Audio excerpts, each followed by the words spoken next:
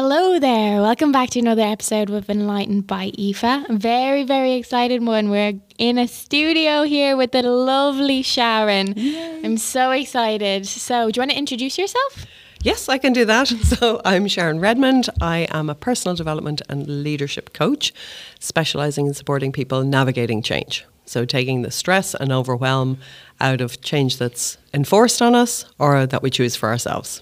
Okay, yeah. Well, hi, I'm Aoife. I'm navigating a hell of a lot of change right now. No, life is lifing, Aoife. Yeah, in fairness, the voice notes you get from me.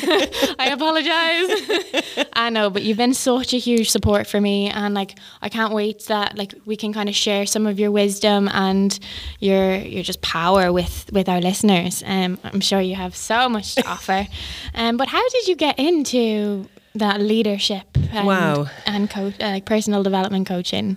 So I think I've always kind of been in that space where people have always come to me for guidance. And when I did come out of my, so I burned out of a corporate career in 2018. A lot of people that I meet now, when I say that, they're like, yes, same. Hustle culture. Doesn't terrible. matter about your health or your mental health as long as you get the job done. Yeah. So I burnt out, and then I took some time out to reflect on what would I like to do, because I've been in a lot of different careers. On my last career, I went into that environment to complete a 10-month contract, and 8.5 years later, I burnt out. So I set about kind of doing a bit of research, which I now tell my clients to do, advise people to do. Ask people, what are you good at?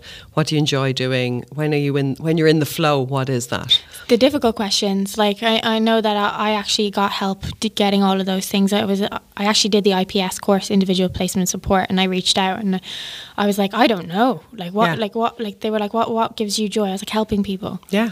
But what's that look like? And I'm like, helping people with mental health, I don't know, but I didn't have the qualifications. It was just a whole lot of trauma and a load of therapy. Yeah, exactly. Yeah. I was the same. I sat on the therapist's couch crying week in, week out.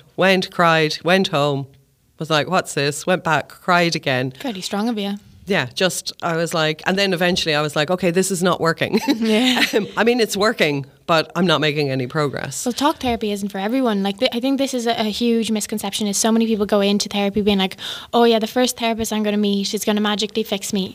I actually went through 3 therapists before I found Pia at a house. And I genuinely was getting worse and worse and worse by trying to force a connection that wasn't there. So that is something that's really powerful. And if you were in therapy and you were thinking that, oh right, I'm letting out all of this emotion, but you're not moving past it after a certain period of time. The fact that you recognised that you needed to change was amazing, because I didn't initially. Well, I think I had an amazing therapist. She was absolutely incredible, and we're still in touch now. She's a beautiful human. But I realised myself that I wasn't making progress because I was afraid. And I remember her saying to me, what are you afraid of, Sharon? And I was like, I'm afraid everything's going to fall apart. And it did. Yeah, but But holding on to it and trying to avoid the falling apart was worse. So I think that set me up. I really believe in talk therapy. Yeah. It was very powerful for me. And then I came to the realisation, I was like, I need something to move forward. Yeah. So that's where coaching helps you to move forward, and it holds space for you in a very different way, because therapy, often you're looking at present, but where that comes from in the past, and with coaching you're looking at the present and how to bring that into your future. So I think for me that was very, very powerful. And 2 people, one of my very good friends who is a career coach, who's so different to me that I'd never considered coaching as a career, suggested that I go along to an open evening. And as soon as I went, I was like, this is me. How is this a job? Is this really a job? The penny drop, yeah. But also my sister, I remember saying, why is it that people phone me when they're, all over the place or their heads melted or whatever? And she said, well, you have this way of taking a lot of information and processing it quickly. And then what comes out of my mouth apparently is a plan or a strategy. Yeah. And I kept hearing, oh, I feel better. So the qualification just put a framework around it. So that just helped me to put a framework around what I was already doing. And a structure to it, so like a formula. Totally. Yeah. Totally. And I think I finally understood what holding space means. Because often when people are upset or they're crying or they're distraught, our instinct is to make it okay and to fix it and to make everything better. And so we read those signals and then we get very uncomfortable in sharing our own stories because we feel like we're putting it on people. So, you know, when I heard about holding space for people, that's really allowing people to feel what they're feeling. And this is so important, and I'm so glad that you brought this up, because I actually only spoke about this in a previous podcast, but it's about, like, what is it that that person is looking for by talking to you about their mental health? Sometimes when we open up a conversation about mental health, we don't need you to fix us. We don't need you to tell us all the steps that we already know we need to do, because that just makes it feel more of a, okay, I know I should be doing this, but I don't have the emotional energy and I don't have the mental capacity to be doing it right now. Yes. Sometimes we just need somebody to listen. And what I really, really like about you is you often just tell me back what I have told you, but in a different, slightly, like, just a different way. Maybe you use slightly different language, and then I can kind of go, okay, right, so my view of it is this, and like toxic positivity view would be this, but Sharon's view is this. So what am I learning from putting it all together? And then another thing is you are great at the plans. You're like, okay, right, you have a lot going on. You have a lot going on right now, but take a breath. Where's your self-care? Yeah. Right, how are we going to go? Come on. Like, so I think naturally you are just, you're a leader. I think as well, people want big change, or they feel overwhelmed, and then they don't do anything, they procrastinate. And they think they beat themselves up for procrastinating, and they don't realise that's a stress response, that they feel so stressed that they don't know where to start. So when I work with people, I look at, well, what's the big, scary goal that you really want to put your energy into? And where are the quick wins? Where are potentially little tweaks that you can make in your day-to-day? Changes, and, you know, when people are overwhelmed and stressed and all over the place, myself included, I always look to, are you sleeping? Are you getting outside? So these are your please skills. I always talk about the please skills. And are you just taking care of yourself? Are you being compassionate with yourself? And are you being kind to yourself? Where were you in November? No. But it sounds so simple. Yeah. But we're not taught this. No. We're not taught this at all. We go into school and we're taught, you know, performance and, exams, and then always on to the next thing. You know, into primary school. Oh, wait until the first communion. Oh, then confirmation. Then secondary school. Then what course are you going to do? We don't breathe. Yeah. We don't breathe, and we don't allow ourselves space. And often when people come for coaching, the first session or the second session can be very emotional for them. And that was my experience as well. Because so many of us don't have any opportunity where another person sits, holds space, and actually listens to us. Yeah. And so that can be very, very powerful, because ultimately we all want to be seen and understood. That's what it comes down to, isn't it? You know, it's not about the big things. We all want people to see us, and really listen to us. And I think that's why coaching is so powerful, you know, to hold that space for somebody. And when I had that experience of somebody holding space for me, I felt really uncomfortable in the beginning. Really uncomfortable, because I'm very type A, driven, got to be doing something. Why aren't you doing something, Sharon? You know. I'm the exact same. I don't really give myself... Well, I'm much better now in mindfulness. I notice that when I'm practicing mindfulness, I can actually, okay, right, sit down and yes, this thought is telling me I need to do this. This thought is telling me I need to do this. Let them pass, right now, control the controllables, this is what you can do. And I want to circle back to what you said about change. I know this was not at all what we were planning on talking about, but it's really important. So like, I went through massive life changes in November, and I have talked about this before, but like I was evicted from the from the house that I learned how to heal in, the house that was my home for 5-6 years, and it was my safe place. And like I was evicted from there. I got COVID quite badly. I went through a breakup.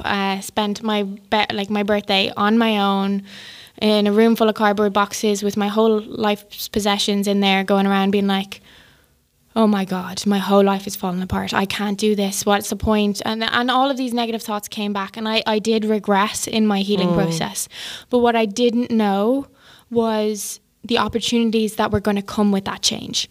So that pain and that suffering caused me to go, do you know what, feck it. I'm going to launch my jewellery business, which has like positive affirmations to help people, and the stem jewellery to help people fidget, because at that time my hands were ripped apart because I was stressed. I was constantly doing this. Went to the hairdresser. She said that the left hand side of my hair was significantly shorter than the right, because I had pulled it out. And if I didn't go through all of that change and all of that scariness, I wouldn't have had the courage or the confidence to go, do you know what, feck it, I'm just gonna go for it. I've sat on these drawings, I've sat on this plan for 2 years, because I'd done all the courses, and you think they would have given me the confidence, but no, it was actually the change and the trauma that forced me to make the change, and then get recognised by Leo, and then go for the Leo Awards, get the business cards, go to BNI and meet you. Yes. So I wouldn't even be here if I didn't have to do that. But to be honest, I could have done with a coach. I could have done with somebody to sit there and say, what you're going through is hard. Yeah, same. Yeah. I mean, now I want to be the coach that I couldn't find. Yeah. Because a lot of coaches are in HR or in, so my unique thing is like all of my life experience. I've overcome personal change. I've raised daughters. I've worked in corporate. I've worked in recruitment. I've worked overseas. So I have a lot of experience. So oftentimes when people are sharing stuff with me or I'm holding space, I'm like, yeah, I've been there. I've had that experience, or I know what it's like.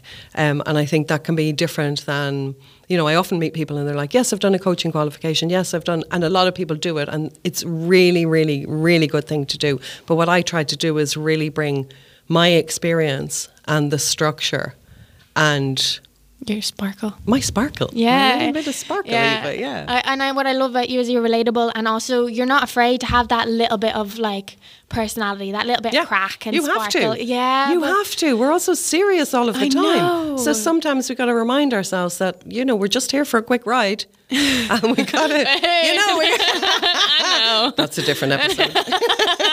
Oh, no. But, we're just here for a short time, and we get bogged down. We get bogged down in the stress and the hurt and the upset and the trauma. And it is a lot.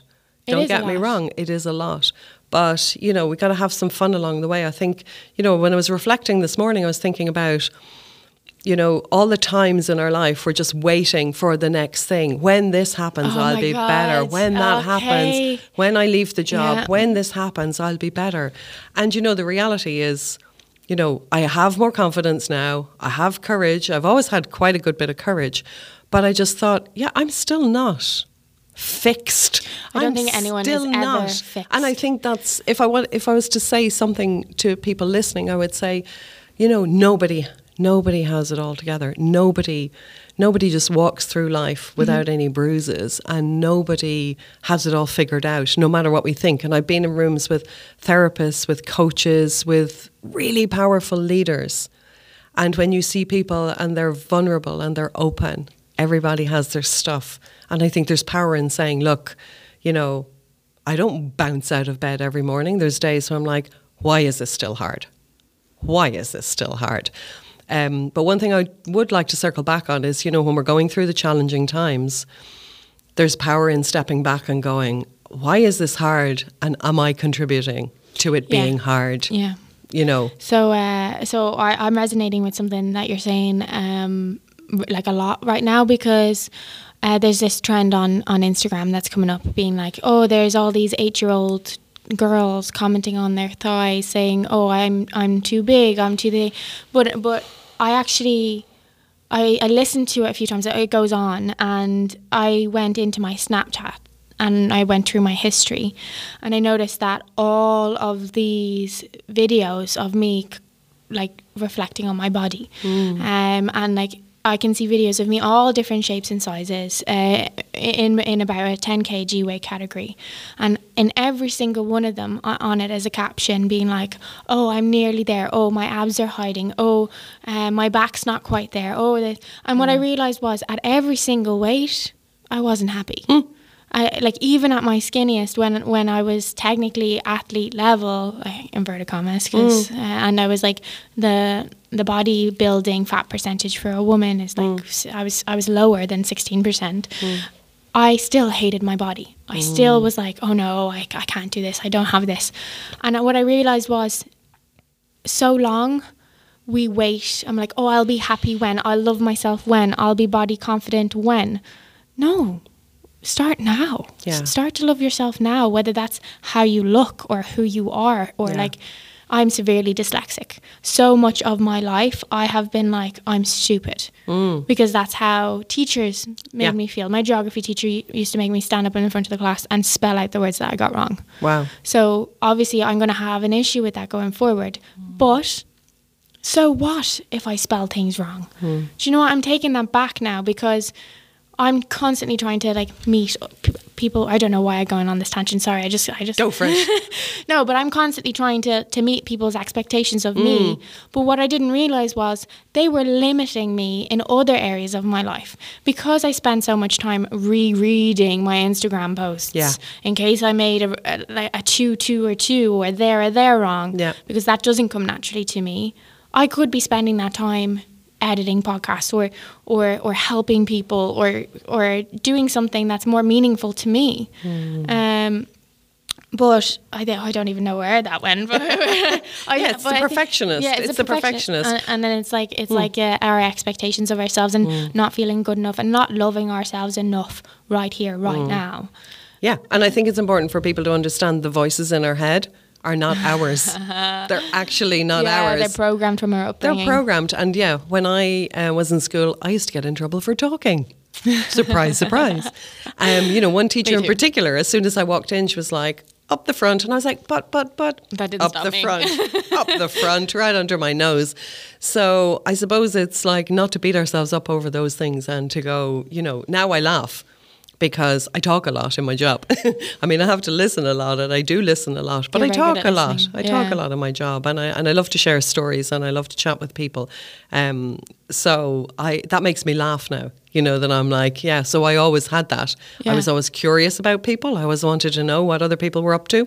Yeah. And I always wanted to chat and understand different people. So, sometimes we take things that the outside world tells us, that's disruptive, or you're too much, or you're too loud, or why can't you spell, or why can't you do this? And later on in life, we look back and go, well, I'm so grateful that I couldn't fit in. You know? Well, that's something that I'm really kind of processing now, as you know, with the ADHD diagnosis. It's something that I'm like looking back on periods of my life where I completely just devalued myself because I couldn't fit normal, like this social norm. I was the tomboy. I was the geeky kid with the braces, couldn't do my hair. I used to wear Manu baseball caps. Look at me now, you'd never even think that, because I love a bit of lippy. I love a bit of eyeliner, like a bit of glam, no problem. Don't look at the nails, but no, but like I was constantly being like, oh, I'm not normal. Like, what's wrong with me? Oh, normal's overrated. And you know what? I'd be lying if that negative critic didn't rule a lot of my life. But I have the ability now to go back and go, hang on a second. Not today. Like, yes, you're being mean to yourself. Yeah. I know you're trying to push me forward, but not today. How are we going to reframe that? Yeah. And in normal conversations, I actually stop people and go, you're being really mean to yourself. Reframe that situation. And sometimes people are like, what do you mean? And I was like, no, I'm not having it. I'm not having you bash yourself, because I've done that to me long enough. Yes. Yeah. I'm pretty sure I did that to you the other day. Sorry. Yeah, that's okay. I'm still a work in progress, as I said. No, but we all are, though. I used to hear a lot, as I was burning out, I used to hear, you're very hard on yourself. You're very hard on yourself. And for somebody who is hard on themselves, just spoiler alert, when you say you're very hard on yourself, they take that as another thing they're doing wrong. Yeah, I know. And that's what I did. I was like, I can't even get this right. I'm being hard on myself. But nobody could tell me, well, nobody in my circle at the time, now they can, what that was and what was underneath that. And people why. Pleasing. Oh, it's people pleasing, it's conditioning, it's, and also self-worth. Yes, but as women, aren't we validated for good girl. Aren't you great? And being the mom who sacrifices. Oh God, that's the biggest crock. My mom sacrifices everything for us. For moms and for their children. I think it's, you're basically putting that on your children when you self-sacrifice. And trust me, I did. When you have that narrative of everybody first, and then you, that's actually really unfair on the people around you. It's unfair on yourself as well, though. Yeah, but also, even if you took the narrative, I'm doing it for others, that's not even true, because it's not fair on the people around you, and definitely, it's not fair on you. But when you see the impact, when you change, and I love to talk about change from the inside out. When you change from the inside out, the people around you don't change, but they do, because you're not changing them. You're working on yourself, and then you see the ripple effect and you're like, this is mind-blowing. So when I started to try and heal myself from good girl syndrome, because I was so emotionally, I wasn't going to say emotionally damaged, but because I had so much emotional work to do, and because I was so mentally ill for predominantly a lot of my teenage years and my young adult years, I felt like I wasn't good enough. I felt like I wasn't worthy. I was broken. I had too much baggage to be loved. I was, even just being around people, I would apologise for existing. So I would constantly go above and beyond, to the point where I would burn myself out to try and help other people. I don't really do that as much anymore. I'm working on it. But as soon as I started putting in boundaries, I noticed that the people that would constantly take advantage of the fact that I had poor boundaries were the ones that would push back. Of course. And then all of a sudden it was like, what do you mean you're not going to be here at this time when I told you to? What? And then they would try and attack my self-worth. I don't even know if they noticed that they were doing this. But I think if you're establishing boundaries and you struggle with people pleasing and you have like maybe a lower self-esteem, I think it's about recognizing that and then trying to find people that support you and that encourage you looking after yourself. Like that's something I think as well, even when people don't push back a lot, when you're a people pleaser, we're very uncomfortable when other people are uncomfortable. Yeah. So even if I set a boundary with somebody who mightn't kick off, the fact that they're perhaps disappointed or upset can still be. So you got to learn to sit in the discomfort and go. And the unjustified guilt. Yeah, but it's okay to go, I get that you're disappointed because I'm not going to do the thing that you want me to do because I have a boundary, and that's okay. So it's allowing the other person to feel their feelings and to be upset and be disappointed and not take that on. And I think we're so used to not having a second for people to be uncomfortable or to be disappointed. That's okay. Yeah. It's okay for somebody to be disappointed. And both things can be true. Like I can say to you, Aoife, for myself, I need to not do a certain thing. And you can be disappointed and it's still okay. Yeah. So this thing of, not having any boundaries, and then it's trying to put a boundary in, and then what a lot of people do is they back down because they feel so uncomfortable. Though, and it's worse. And then you're sending conflicting messages to people. Yeah, and I know that this is something that I have struggled with, and to be honest, upon reflection, it's something that I've worked really, really hard on, and I'm really proud of my progress. I still have a long way to go, but The Joy of Being Selfish is a book, and I hated the title at the start. Please don't come for me. But because my biggest fear was someone seeing me as being selfish. And even downloading that book, I'm like, oh my God, people are going to think that I want to be selfish. Like, what the hell? But then after listening to it, selfish isn't a bad thing sometimes. Like, being selfish is actually giving yourself space to breathe. Like, being selfish is just choosing yourself over everybody else for just a period of time. It doesn't mean that you're putting anybody else down. It doesn't mean that you're going out of your way to be malice to somebody else. It just means that you're creating space to be there with you and do things for you. And if somebody calls you selfish for putting your mental health or your physical well-being or just yourself first, that's a depiction of them, not you. Oh, totally. Yeah. And it's again sitting in the discomfort. It's the people pleasing, going, I really need to double down on my self-care. I need a few early nights. I need to not socialise. I need whatever I need. And then it's allowing the other person to feel like you're selfish, to be annoyed, to be upset, to be whatever, and being okay with that. Because you decide, well, do I sacrifice myself? Like, do I just get rid of the boundary and go ahead? Do I disappoint? This is actually the word I was looking for. To disappoint the other person? Or do I disappoint myself? Yeah. And too often we disappoint ourselves and we think it's only a once-off. And I did this a lot. And when I looked, I was like, I'm in the habit of letting myself down and not showing up for myself. This is it. It's one of the quotes that I love about boundaries is every yes that you say to other people in situations where you need that is a no to yourself. Yeah. So imagine yourself, your younger self or your little self sitting beside you. Every yes that you say to other people when maybe you're burnt out or tired, you're saying no to that little child that's sitting there waiting for you to choose them. Yeah. And we're adults now, and the harsh reality is nobody's going to come and parent that little version of yourself, that wounded version of yourself that's sitting there begging to be healed, begging to be loved. You have to choose to do that.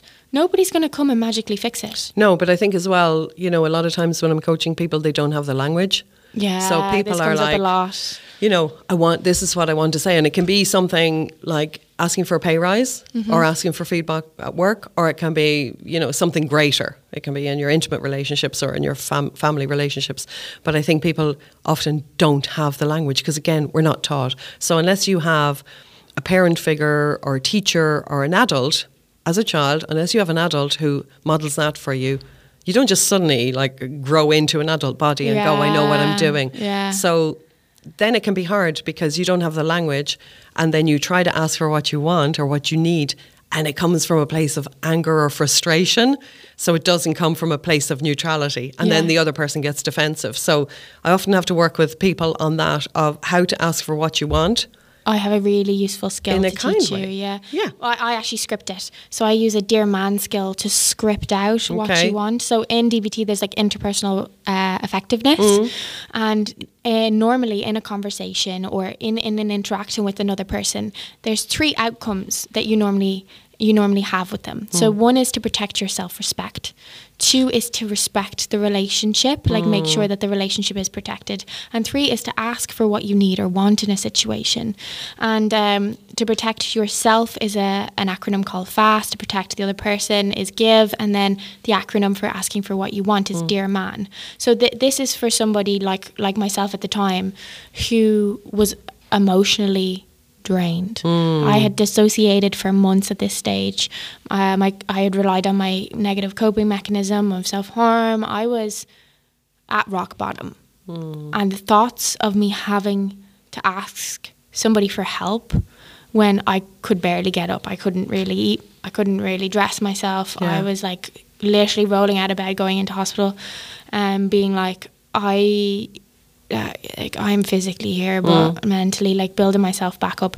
And I use those skills to this day to be able to have those hard conversations. And I have many times gone into a conversation and been slagged, mind you. And do you know what? If they slag me, that's a depiction of you, because believe me, if I didn't go in with the script, you'd regret it. Yes. So for you and for my safety, for everybody's safety, not safety, no, because I was never like volatile or anything, but for everybody's benefit here, to keep me on track, to be able to, or even for myself, like I could go into that situation, even to the doctor, and telling them what's wrong with me. I would script that, because I go into the doctor, of course, like, what's wrong with you? And I'm like, I'm fine.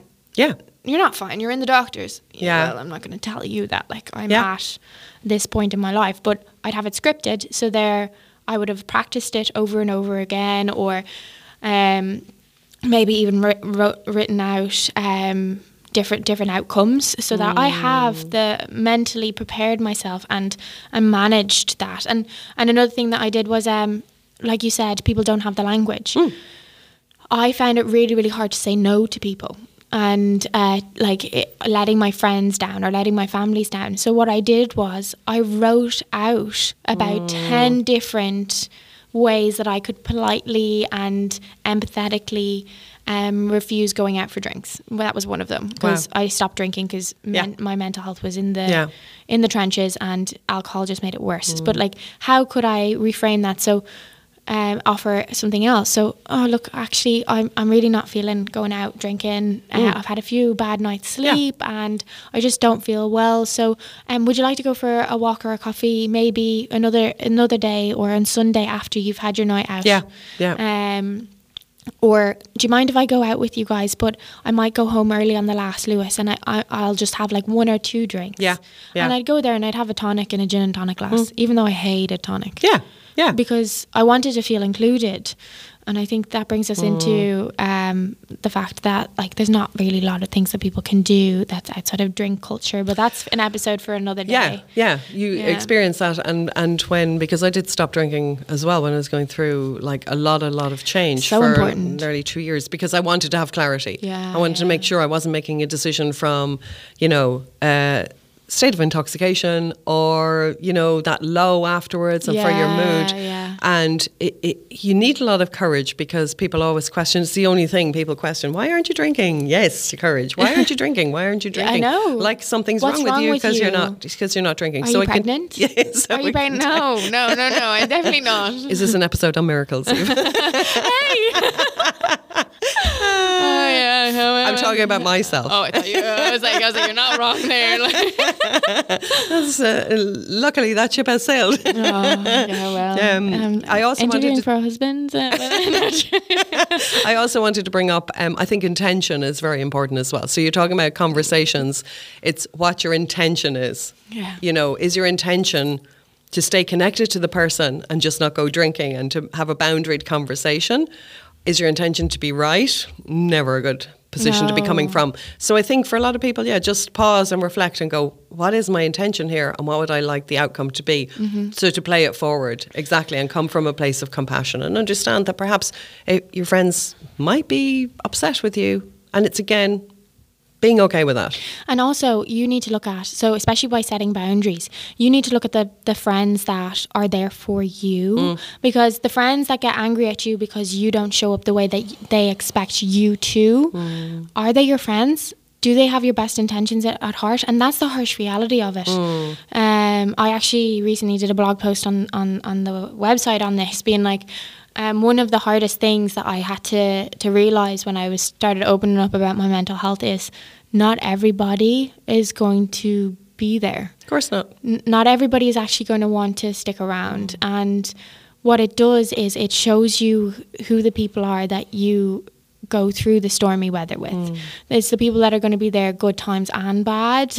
And although that comes with a lot of hurt when you're in it, when you come out the other side, you know that you have a really strong support circle. Even if you don't feel like you have it in the height of it, you come out and you're like, oh wow, these are my people.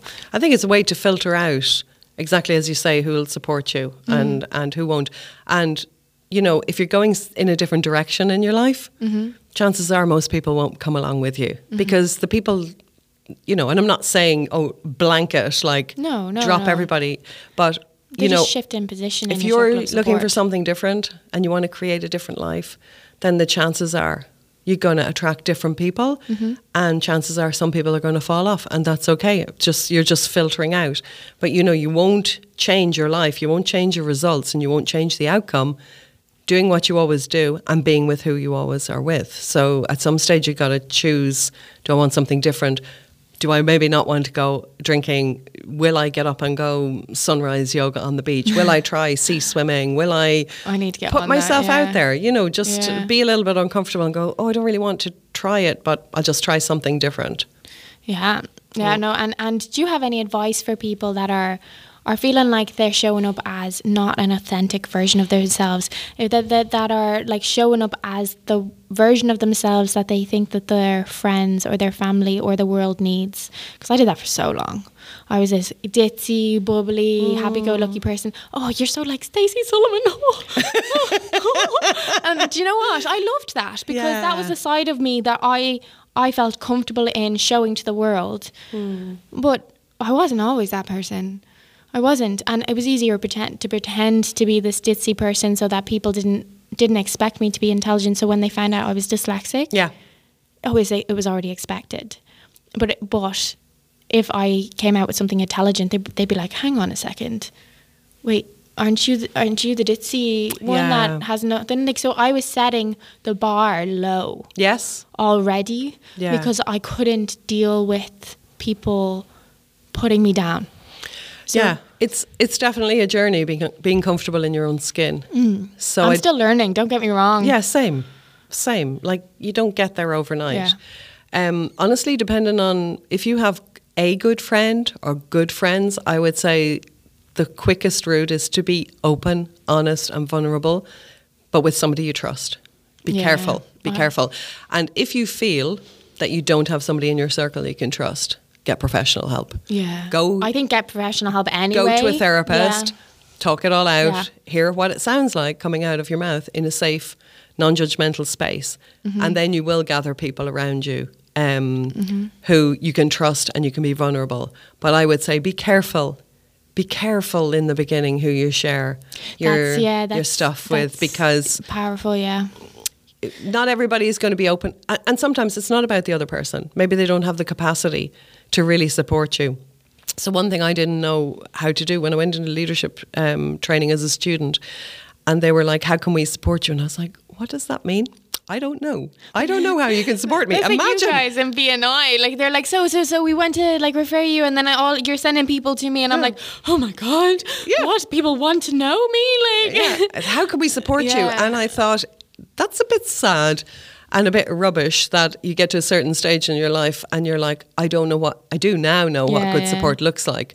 But at the time I was like, I don't really know, because I wasn't in the habit of asking for support. I wasn't in the habit of asking the helper, for not the I was the helper. It resonates with me. So I think that was my default, that I was always, and a lot of people wouldn't have known. And the reason I'm saying be careful who you share with is because when you're used to showing up in the world as the strong person, it's hard for people to get used to a different you. I found that because I'd gone through my life as always being the strong one, the organizer, the go-to person, that for a lot of people, they really didn't know how to handle it. They were like, I don't know who this version is, and I'm not quite sure what to say, and they're afraid to say the wrong thing or do the wrong thing. So I think you really need to go inside yourself a little bit first. Get professional help, personal development. It's very powerful, but I think speaking to somebody is the most important thing. And it doesn't have to be forever, and also it doesn't have to be massively expensive. There's so many different resources out there that people can link in with. Even like there's on the HSE website, there's like a couple of weeks, or you can even go and speak to people on the phone on the helplines if you're ever in a crisis. Like, do reach out and get help. But what you're talking about is I was the type of person that, like, I go into a room, make loads and loads of friends and think, oh, I'm in a great, and I wouldn't talk to anybody.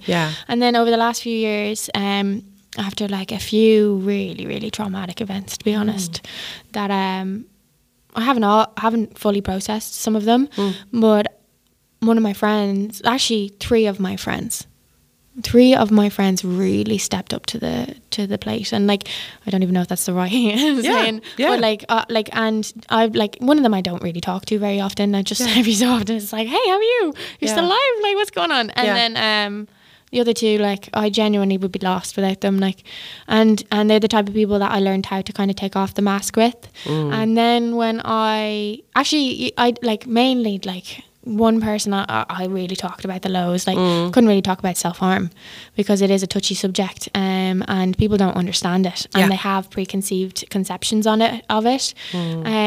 But like, I went the whole way through college and I was missing 2 days a week for most of second and third year, and I told them I had problems with my stomach. Of course. No one in my college course knew that I was actually spending 2 full days in a hospital learning how to thrive, not survive. So I did DBT, I did mindfulness-based stress reduction, mindfulness-based cognitive therapy, while in full-time education and having 2 part-time jobs, because I couldn't let anyone know that I was struggling, because that made me weak in my perception. Now, looking back on it, I wish I had the self-compassion and just the love for myself to allow myself to heal in a way that gave myself more time to actually process it, because it's only over COVID when I started going back through the folders and folders and folders. I have probably about 6 full huge ring binders of skills in my bedroom. And it's only when I was like, oh no, I'm not doing okay, and I went back and I reviewed it. I was like, actually, do you know what? These skills are incredible. And I started talking about it on a podcast, and so many people were like, hang on, you struggled with your mental health? You? Like, you're the happy-go-lucky, bubbly person. Like, nah. And I'm like, well, yeah, no, I did. Yeah. I think it comes down to the question, if you really knew me, you would know that and people often ask that question in therapy or in coaching circles, and it's to allow people the space to go, if you really knew me, you would know that I'm anxious. If you really knew me, you would know that I'm scared. If you really knew me, you wouldn't know. And the end of that sentence is, and if you really knew me, you wouldn't love me. You would reject me. Mm-hmm. And I think that's the thing that's so powerful for people. And as I have shared parts of my story or been more open and being more comfortable about what to share and when, more often than not, it's met with compassion. And I would say I've never met a person who that I liked them initially and then they shared something about them that I didn't like them more. Because I think that really opens actual connection, because the rest, as you say, is just a mask. It's just pretending. Everybody pretending that we're all okay and then going home and suffering in silence. Yeah, so when the curtains closed, that was the big thing for me. So like I put on the princess costume in Hamleys or the elf costume and I'd bounce around the store being the loudest person there when I was on safari. The whole shop knew I was on safari because all the kids and myself were screaming. Yeah. And I loved it. I absolutely loved it. I think Hamleys kept me going. Wow. Honestly, it's such a shame that it's gone now. But then when I went home and the costume was off and the mask was off and my bedroom door was closed, I had no emotional energy. I would sit there and stare at the walls. Like, I wouldn't even do anything. I couldn't do anything. And I hate the idea that anybody else has to go through that because I didn't think I was going to make it out. I genuinely didn't think I was going to get out of it. Yeah. But I'm proof that you can. Yeah. And don't get me wrong, I still get moments of that heavy, dark, just horrible feeling of depression. It doesn't leave. But one, you know what it's like. Yeah. It's like an old friend. It comes to meet you and you go, oh, you're here again. Yeah. You stay in for long. Yeah. Right, because I'm on my way out and I really can't have you for too long. You can get the boat. Yeah, so we're going to feel you right now. We're going to make you feel welcome here, right? We're going to get the hot water bottle, the 3 with blankets, the weighted blanket, and we're going to sit here, going to hear what you have to say, and then I'm sorry, I need you to leave because I need to go do something. Yeah. But I think it's important to normalise that as well, Aoife. Not to the extent, I get what you're sharing, but he doesn't stay and he doesn't rule the house anymore, or she, sorry, I'm not saying that to her, well, just having a bit of a moment, like... No, it doesn't control my life anymore. Like, yes, it still comes up, and yes, I still have to deal with it, and yes, I still have to live my life through my skills, my therapy skills.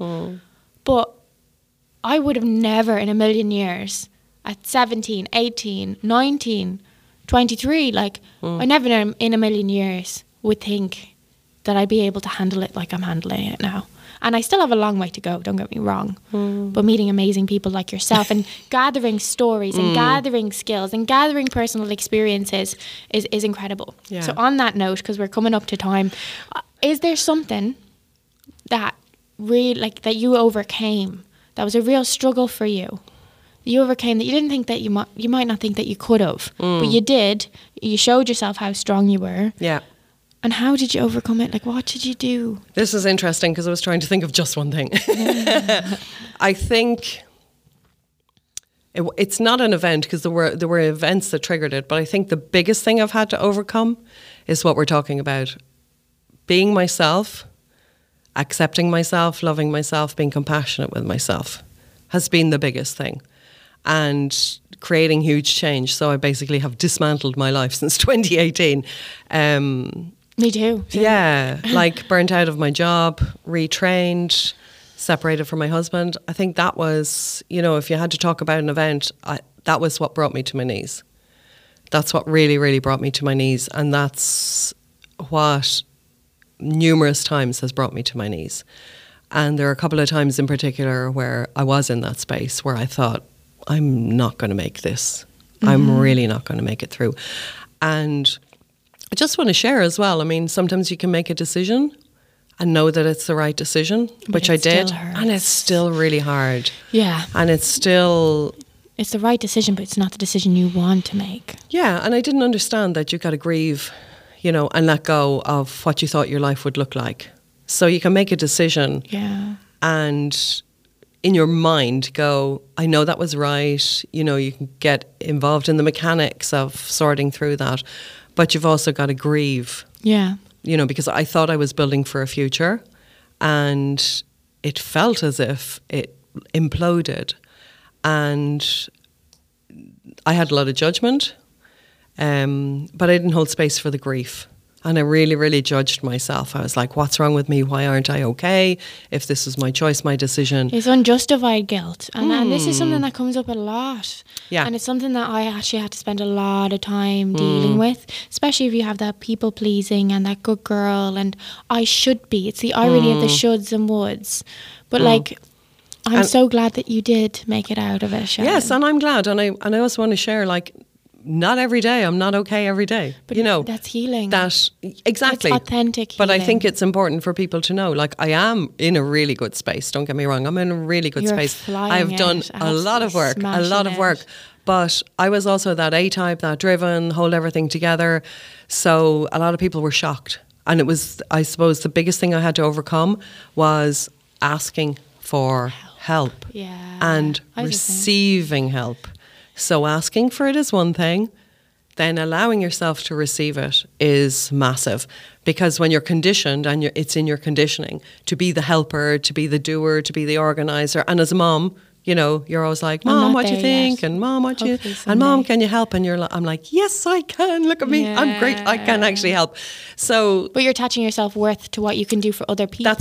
That's it. Yeah. So I think that was huge. That was the thing that I thought would finish me. And there were moments where I also felt like I just can't. But what I will share is that in those moments, what I've learned is to just let it be.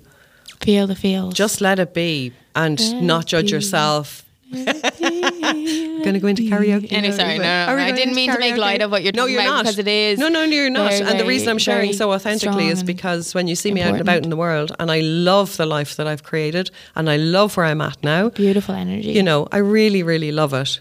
But I think it's important to also put your hand up and say, not every day is easy. And some days I have to encourage myself out the door or force myself out the door or lean into my support network. And it's not to say I don't have a great life, because I do, and I have an awesome network, but it's also to acknowledge that life keeps lifing. Yeah, I think that's a really, really important thing. And this is something that, like, I recently recorded a TikTok on, being like, basically like, you have to choose to heal as much as you wish. Like, if you go to therapy, and this is something that I struggled with as well. I was like, but I've done DBT. Like, at the start I was like, I've done this and this and this and this, and I'm not fixed.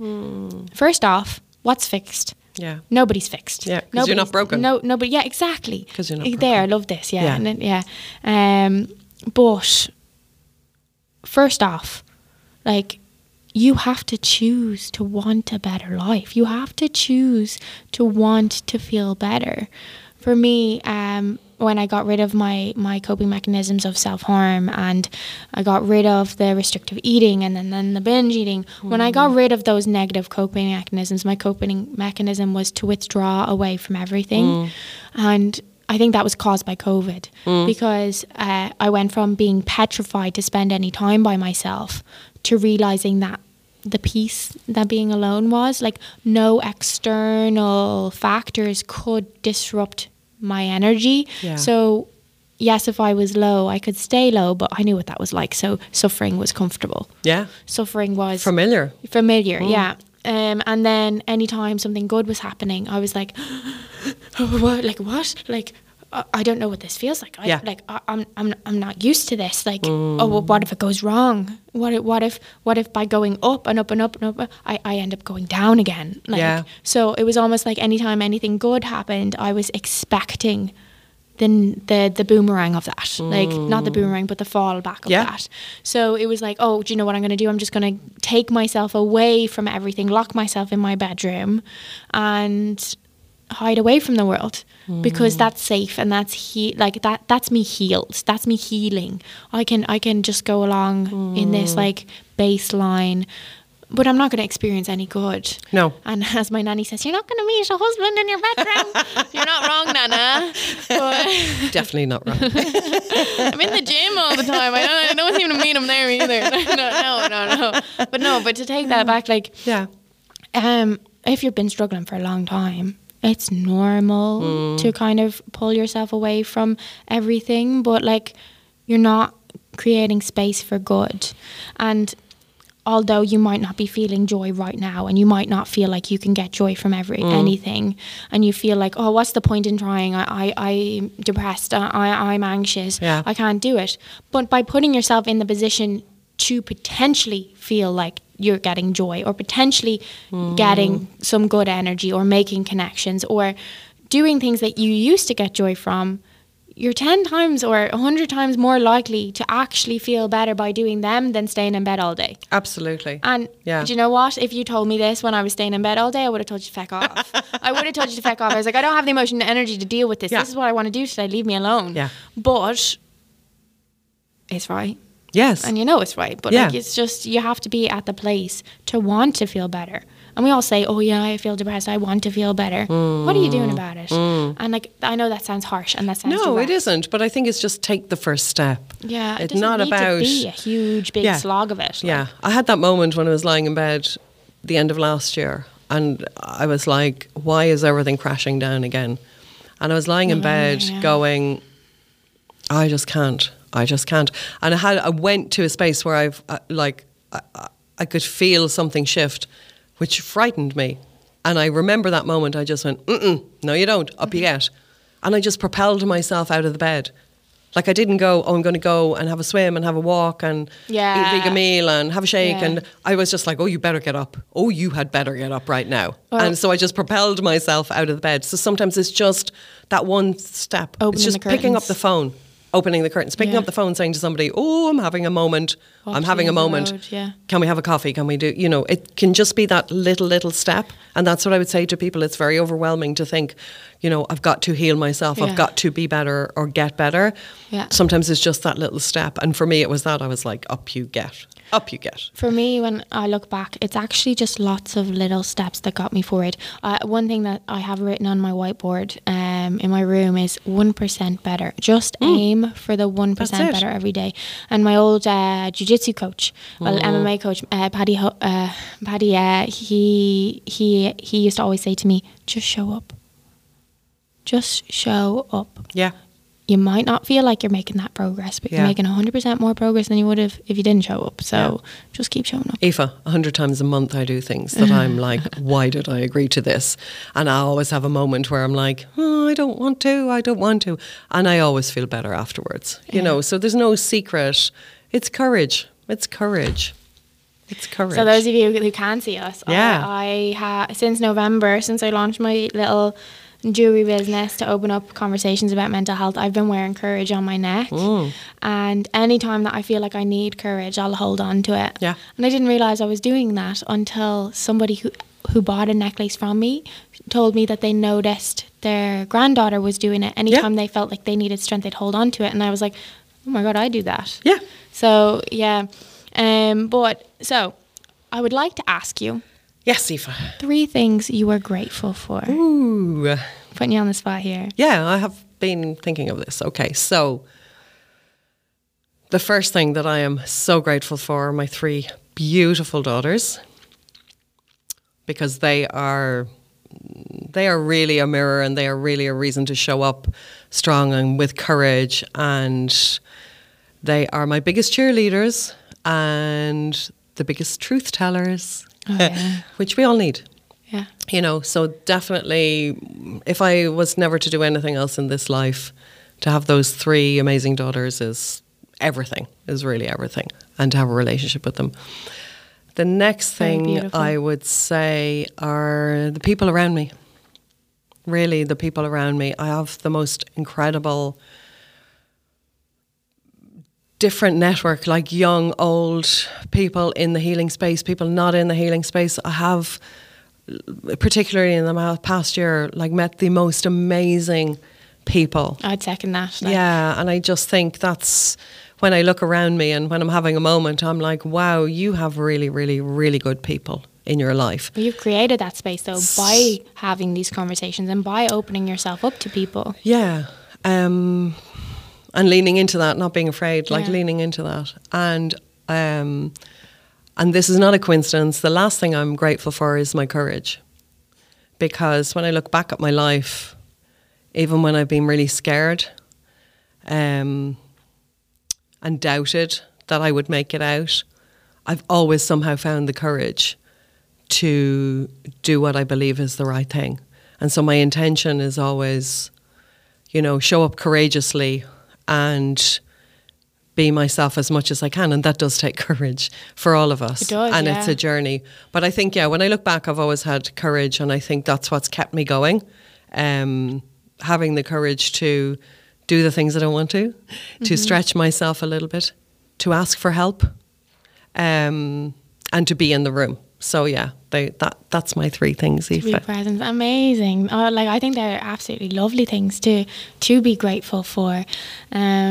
If I was to say what I was grateful for, because I sometimes forget to do this, is I am grateful for my resilience. I'm grateful that I never gave up and that I constantly sought help.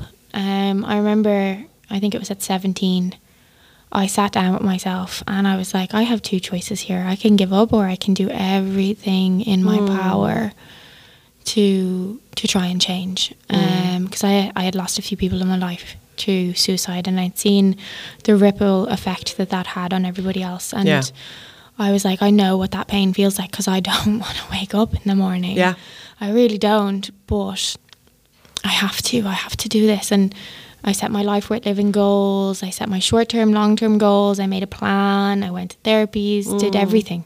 And I'm grateful that this podcast and these conversations are having a positive impact on people's lives. And just the messages. The message that I get from people to say that they've found something that resonates with them and that they found it helpful, like that gives the pain purpose. That gives the wounds worth and wisdom. Well, I shared with you that I did share this podcast with my daughter Louise, who's 21, who's currently living in Germany. When you were talking about your daughters, I was like, shout out, hey! Shout out, Janine, Louise and Kelly. Hey, But Louise in particular, I encouraged her because she was struggling and she was overwhelmed and, I was like, Louise, please listen. And when she did listen, she was like, and then I told her I was coming on the podcast. She was like, oh my goodness, say hi. And tell her I think she's amazing. Okay. And I will say that, Aoife, that, it's important. The conversations that are important, but I think it's so important that young people have these conversations and that young people are showing up in the world like you, giving hope to people coming up behind you to know, listen, it can be rough and life keeps lifing, but it is possible. Because I've had lots of conversations with my daughters and I love sharing my knowledge, Aoife. But I know that it lands better. It lands in a different way when a young person says, look, this is the challenge. So I really, really appreciate you. Thanks. And I appreciate this Not work that you're doing. Not the easiest thing to be doing, and no, especially going through another eviction. And I'm like, what the hell am I doing with my life? But at the same time, I'm being real. We compare ourselves to these altered versions of reality, and don't get me wrong, I am guilty of that. I go on, every time I look at my Instagram feed, I have to be careful not to get upset with this. Every time I look at my Instagram feed, somebody else is getting engaged, or they're buying a house, or they're moving to a different country, living their best life, and I'm sitting at home being like, what did I do wrong? And did nothing wrong. No. Hang on, you did nothing wrong. It's just not your wins right now. Your wins are you're making a difference. You're setting a ripple. And then also, I appreciate what you said there, and one of the most impactful things that have happened to me since I started opening up about my mental health and started this journey of trying to help people with their mental health was at a Christmas fair. So I had just launched just actually bought a load of pieces of jewellery, didn't know what I was going to be selling, didn't know what. I engraved them with positive messages, all different ones. When I was at a Christmas fair, I'd taken my curtains down because I was so broke, right? I took my curtains off the wall, used them as a tablecloth, right? Because they're lilac, obviously. Lavender, yeah. And I had set them up, and this mum came around and she was like, oh my God, this is amazing, what you're doing. I think I need to get one for my daughter. She's here. She's struggling. She's going through a hard time recently. We've just got help for her. Yeah. And her daughter came over to me. And she was like, oh, yeah, like I like to practice affirmations. My mom puts them on the fridge. And I was like, oh, okay, well, like, why? And she goes, well, I struggle with this. And I was like, oh, me too. And she goes, what? Yeah. And I was like, yeah, I have rejection sensitivity disorder. I have like just been diagnosed with ADHD. At that time, I literally was probably about 2 weeks diagnosed with ADHD. Yeah. But I had done the self-discovery process. I'd been like, hey, I think I have ADHD. Hey, can you test me? And they were like, nah, you don't. And then it was like, oh God, you really do. But when I had that conversation, she was like, oh yeah, but it affects me like this. And then I was like, oh, so when you feel like this, like when you feel down and you feel like people are not loving you, do you feel like you're not worth any space in the world? Do you feel like you feel like your world is crumbled and that you can't cope? And she's like, yeah. And I was like, well, what do you do? And she goes, I don't know. And I was like, well, I do this and I do this. And I was like, it's not easy. What you're going through is not easy. And then she goes, oh, but do you have this? Do you have like your body just shuts down? And I was like, yeah. And then she goes, do you do this? And I was like, yeah, I do this. And we had a conversation. It was just a normal conversation. And out of nowhere, by the way, she was 14. Out of nowhere, she erupted crying.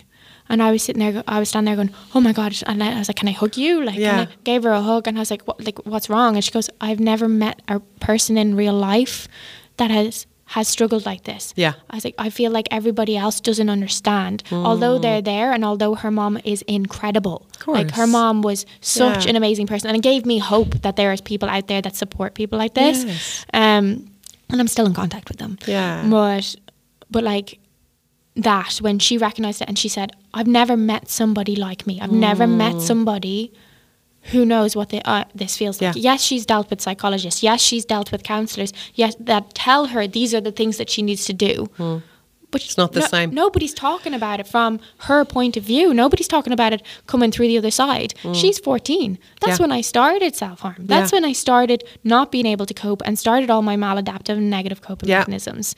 So if there was somebody out there talking about it and talking about ways that I could cope, maybe I wouldn't have gotten to the stage where I got to. And do you know what? I want to be that change. They say that if you want to see change in the world, be it. Yeah. So that's where I am. That's where you are. Yes, that is where you are, owning it. Vulnerable. And yes, I am. It's scary being open about these things because I'm putting myself in vulnerable situations. But you know what?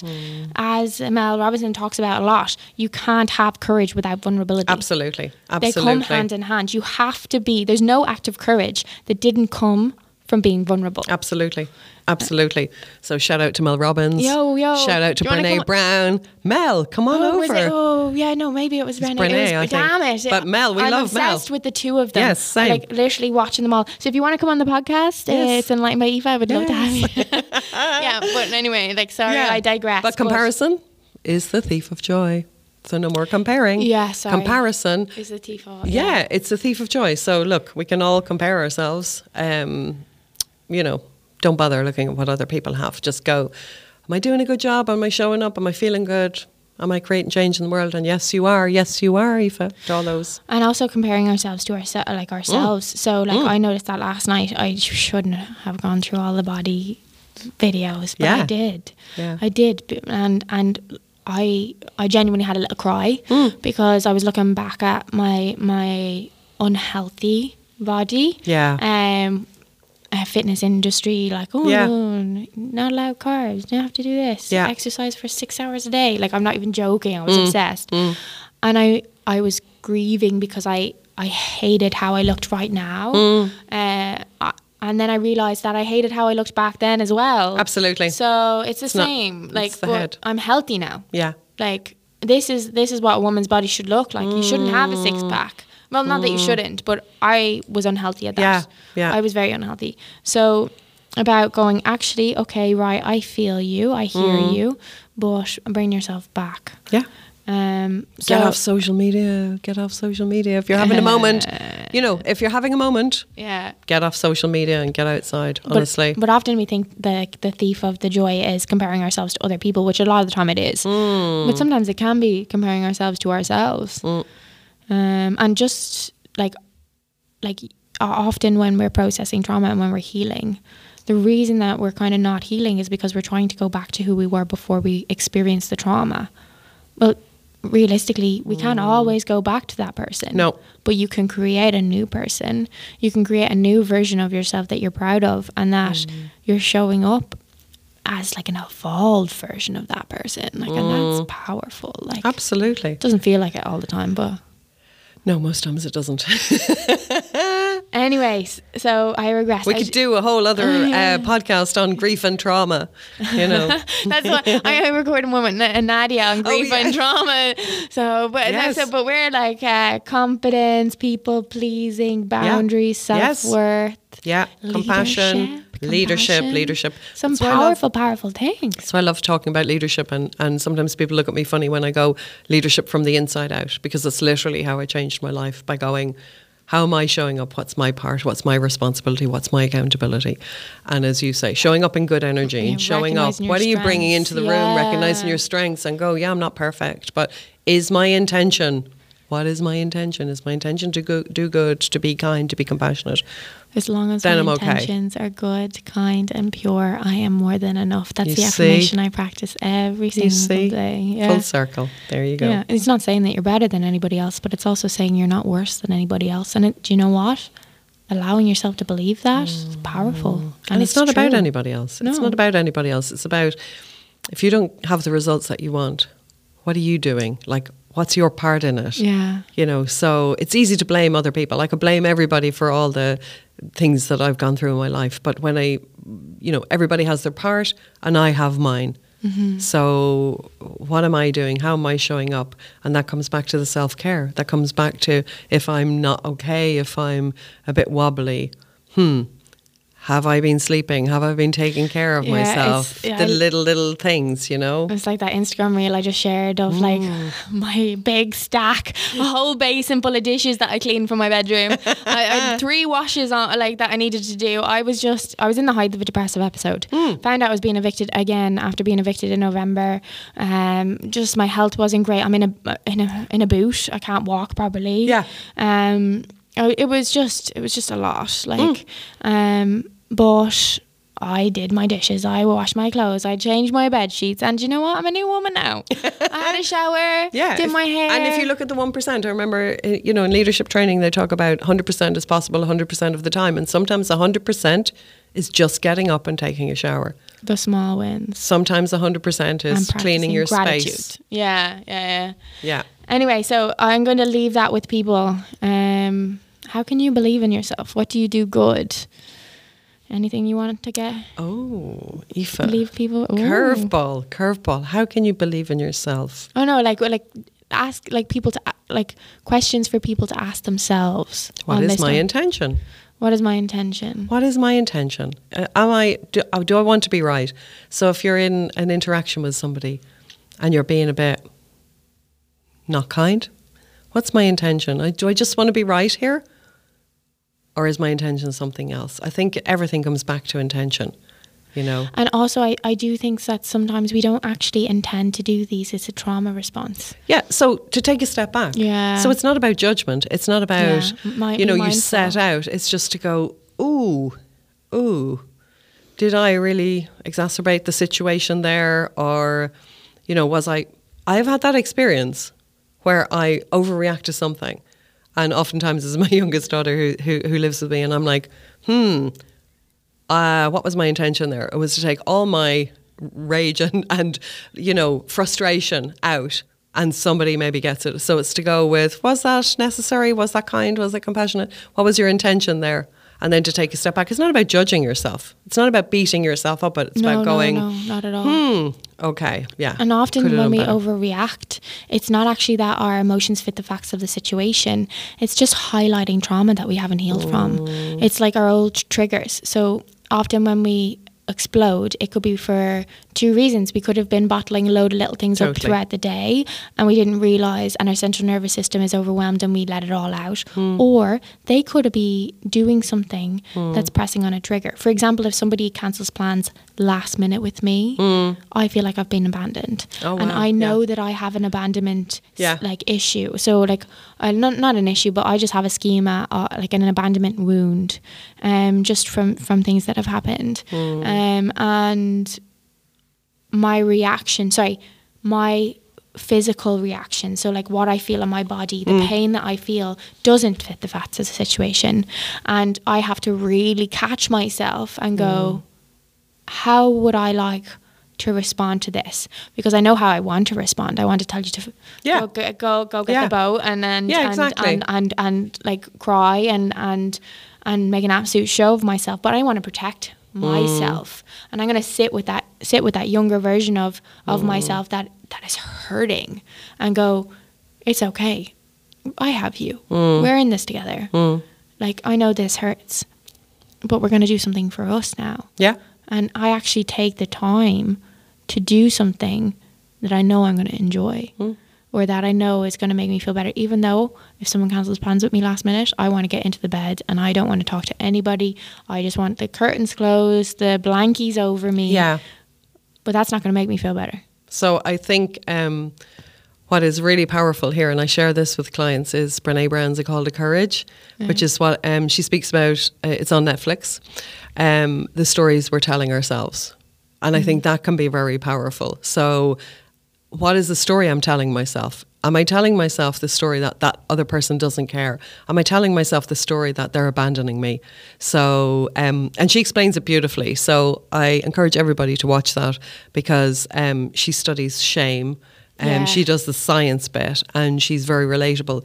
But I talk about that a lot with clients. What is the story I'm telling myself? So if somebody cancels plans, what is the story I'm telling myself? Am I telling myself that they don't care about me? And if I reframe that, could it be that person needs to self-care, so they get to cancel their plans, they get to choose themselves?